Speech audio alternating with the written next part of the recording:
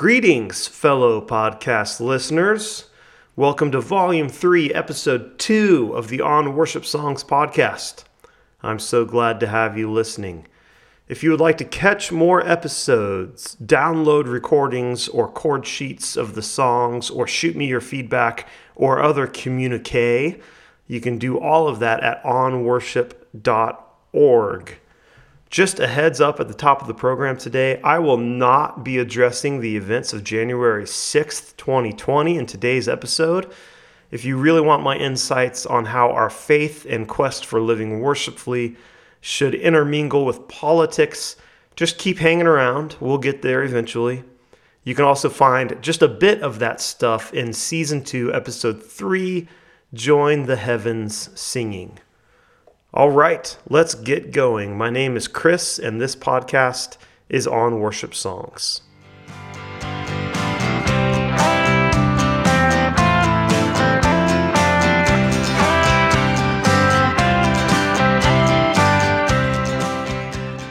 Today, I'll share a song written during the pandemic quarantine lockdown, or whatever we end up calling it, of 2020.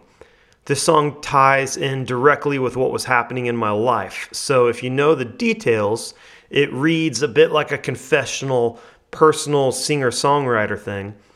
Otherwise, it'll probably seem like it's just based on scripture, which it is.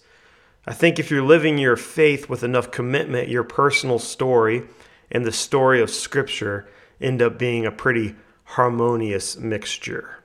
There's a bit of an Elvis Costello, Graham Parker influence in this song. I was actually deep into exploring the catalogs of Roy Orbison and REM when I wrote this, but Costello is never far from my mind. At the end of the episode today, I will share a still in the works full band arrangement demo of the tune. With no further ado, here's a recently recorded acoustic demo of my original praise and worship song, Your Favor is Upon Me.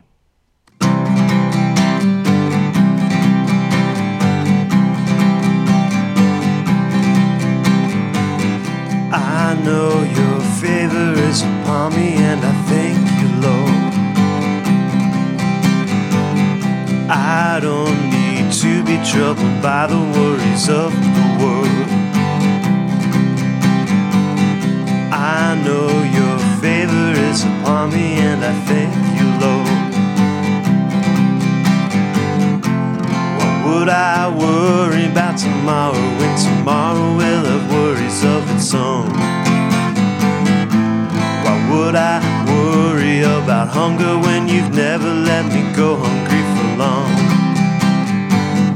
You've shown me time and time again, you've got me in your hands.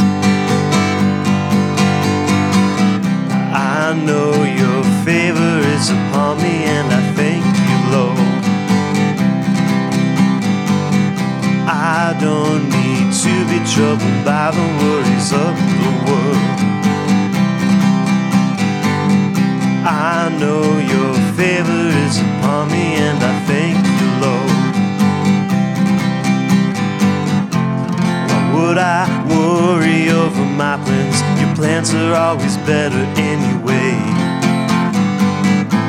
No matter what concerns this life brings, you are always faithful to show me the way. The only sure thing that I found is that your grace abounds.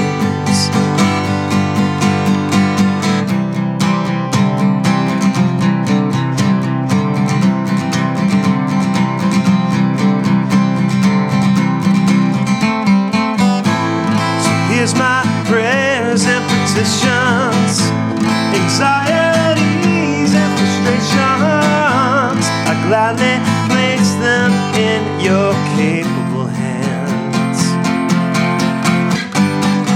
I know your favor is upon me, and I thank you, Lord. I don't need to be troubled by the worries of the world. I know your favor is upon me, and I thank you, Lord.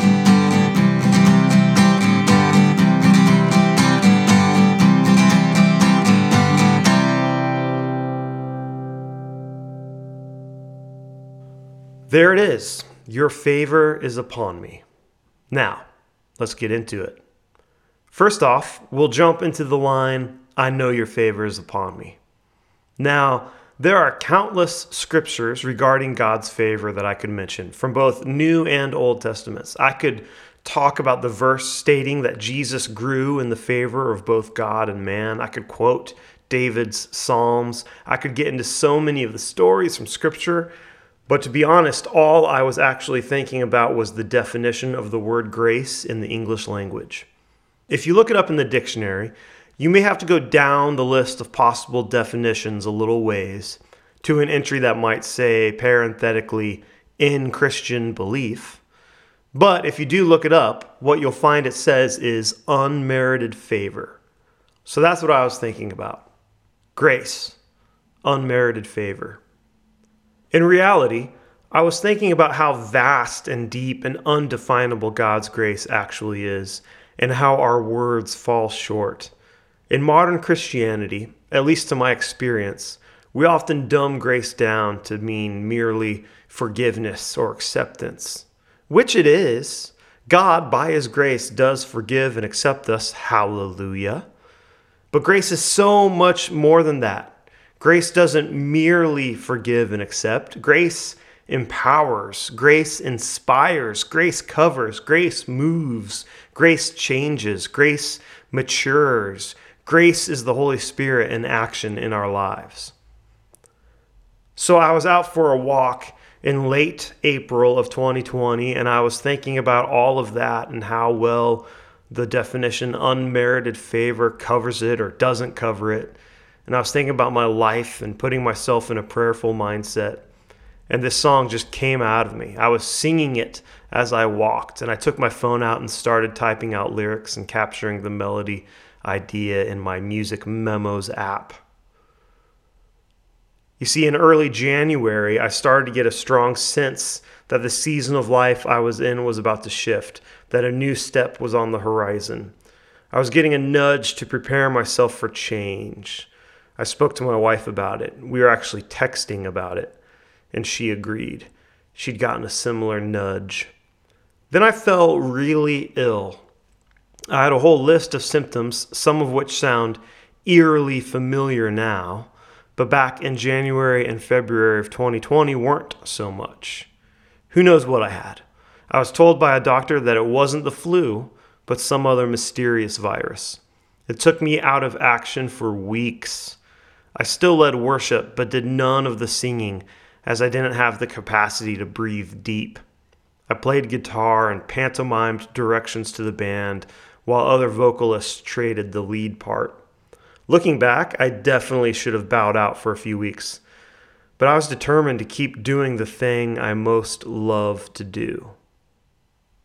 One night in late January, still ill, I found myself awake at an odd hour in the middle of the night. Not knowing what to do in our small house while the rest of my family slumbered, I spent some time in prayer and felt inspired to start searching for worship leader jobs online.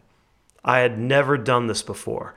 The position I had held at First United Methodist Church in Wamego, Kansas for about 6 years came about in a very different fashion. I didn't know exactly what I was doing. Flash forward to April, and I had traveled to Cleveland, Ohio, and back for a job interview that seemed like it was about to happen until it suddenly didn't happen. And I'd sat for several other fairly excruciating job interviews over Zoom, some of which seemed to have potential, others that were just an exercise in awkwardness. By this point, I had communicated to my church leadership that I was interviewing elsewhere, and we agreed on a path forward that involved me stepping down by the end of June, whether or not I had a new job lined up. That was now just over 2 months away. When we made that decision, it seemed like the next step was all lined up. It was happening. Then the rug got swept out from under me, and it wasn't happening, and I was left wondering where I'd end up and how I would get there. So I'm walking, and I'm thinking about grace and realizing that God's unmerited favor on my life is all that had ever gotten me anywhere to begin with. and would continue to get me wherever I was supposed to go next. Why would I worry about tomorrow when tomorrow will have worries of its own? Why would I worry about hunger when he's never let me go hungry for long? Why would I worry over my plans when his plans are always better anyway? The line, "You've shown me time and time again, you've got me in your hand," resonated with the notion from one of my favorite hymns, "'Tis So Sweet to Trust in Jesus," where it says, "How I've proved thee o'er and o'er." God has more than proven himself in my life, o'er and o'er. I knew his favor was upon me, and that he would guide me to my next place, to the next church and pastor I should serve, to my next collaborators. The only sure thing I found is that his grace abounds, and that is for sure. His grace abounds. His unmerited favor abounds. He'll get me through. He will guide and provide. He'll be the light on my path and the wind at my back. The bridge, so here's my prayers. The bridge, so here's my prayers and petitions, anxieties and frustrations. I gladly place them in your capable hands, is inspired by Philippians 4:4-7. Which is central to my life and my approach to worship leading. And it's also inspired by "Seek first the kingdom of heaven and his righteousness, and all these things will be added to you," from Matthew chapter 6, which is also where you find promises alluded to earlier in the song. Fairly simple stuff, pretty basic. Matthew 6, Philippians 4, a little bit of Webster's dictionary, all mixed together and forged in the fire of my life's journey. When I sing this song, I see the streets of Wamego, Kansas that I was walking when I wrote it. I think about a road trip to Cleveland and Zoom calls with Pastor in Topeka. I think about our country on lockdown and having recently overcome brutal illness. None of that is in the song, but at the same time, it's kind of all in the song. I'll close out today by presenting a still in the works demo. I started working on this recording just after writing the song itself, and I've returned to it now and again to tweak the mix or replace a performance. It's not ready for proper release yet, but I think it's in good enough shape for the podcast today. Thanks for listening. I'll be back soon. Until then, I have been Chris, and this podcast has been On Worship Songs.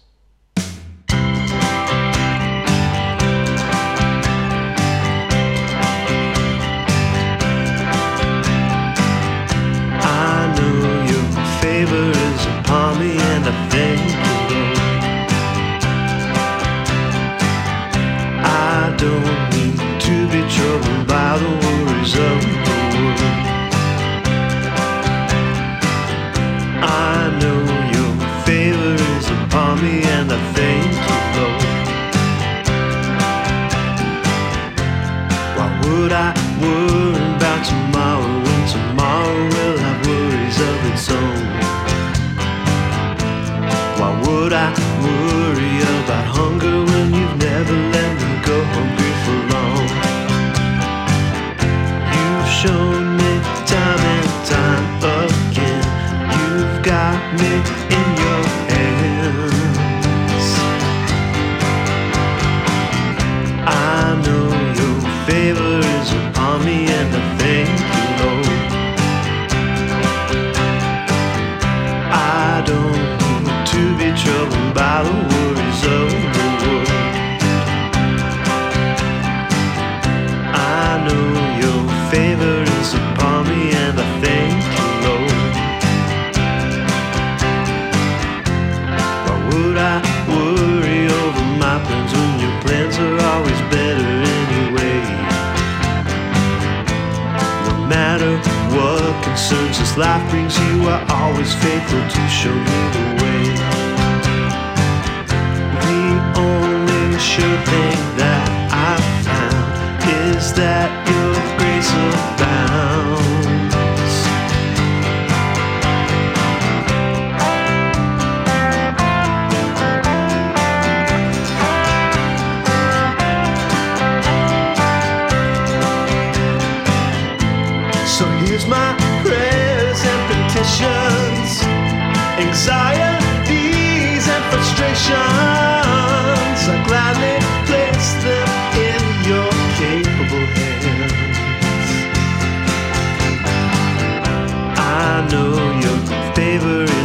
on me and I thank you, Lord. I don't need to be troubled by the worries of the world. I know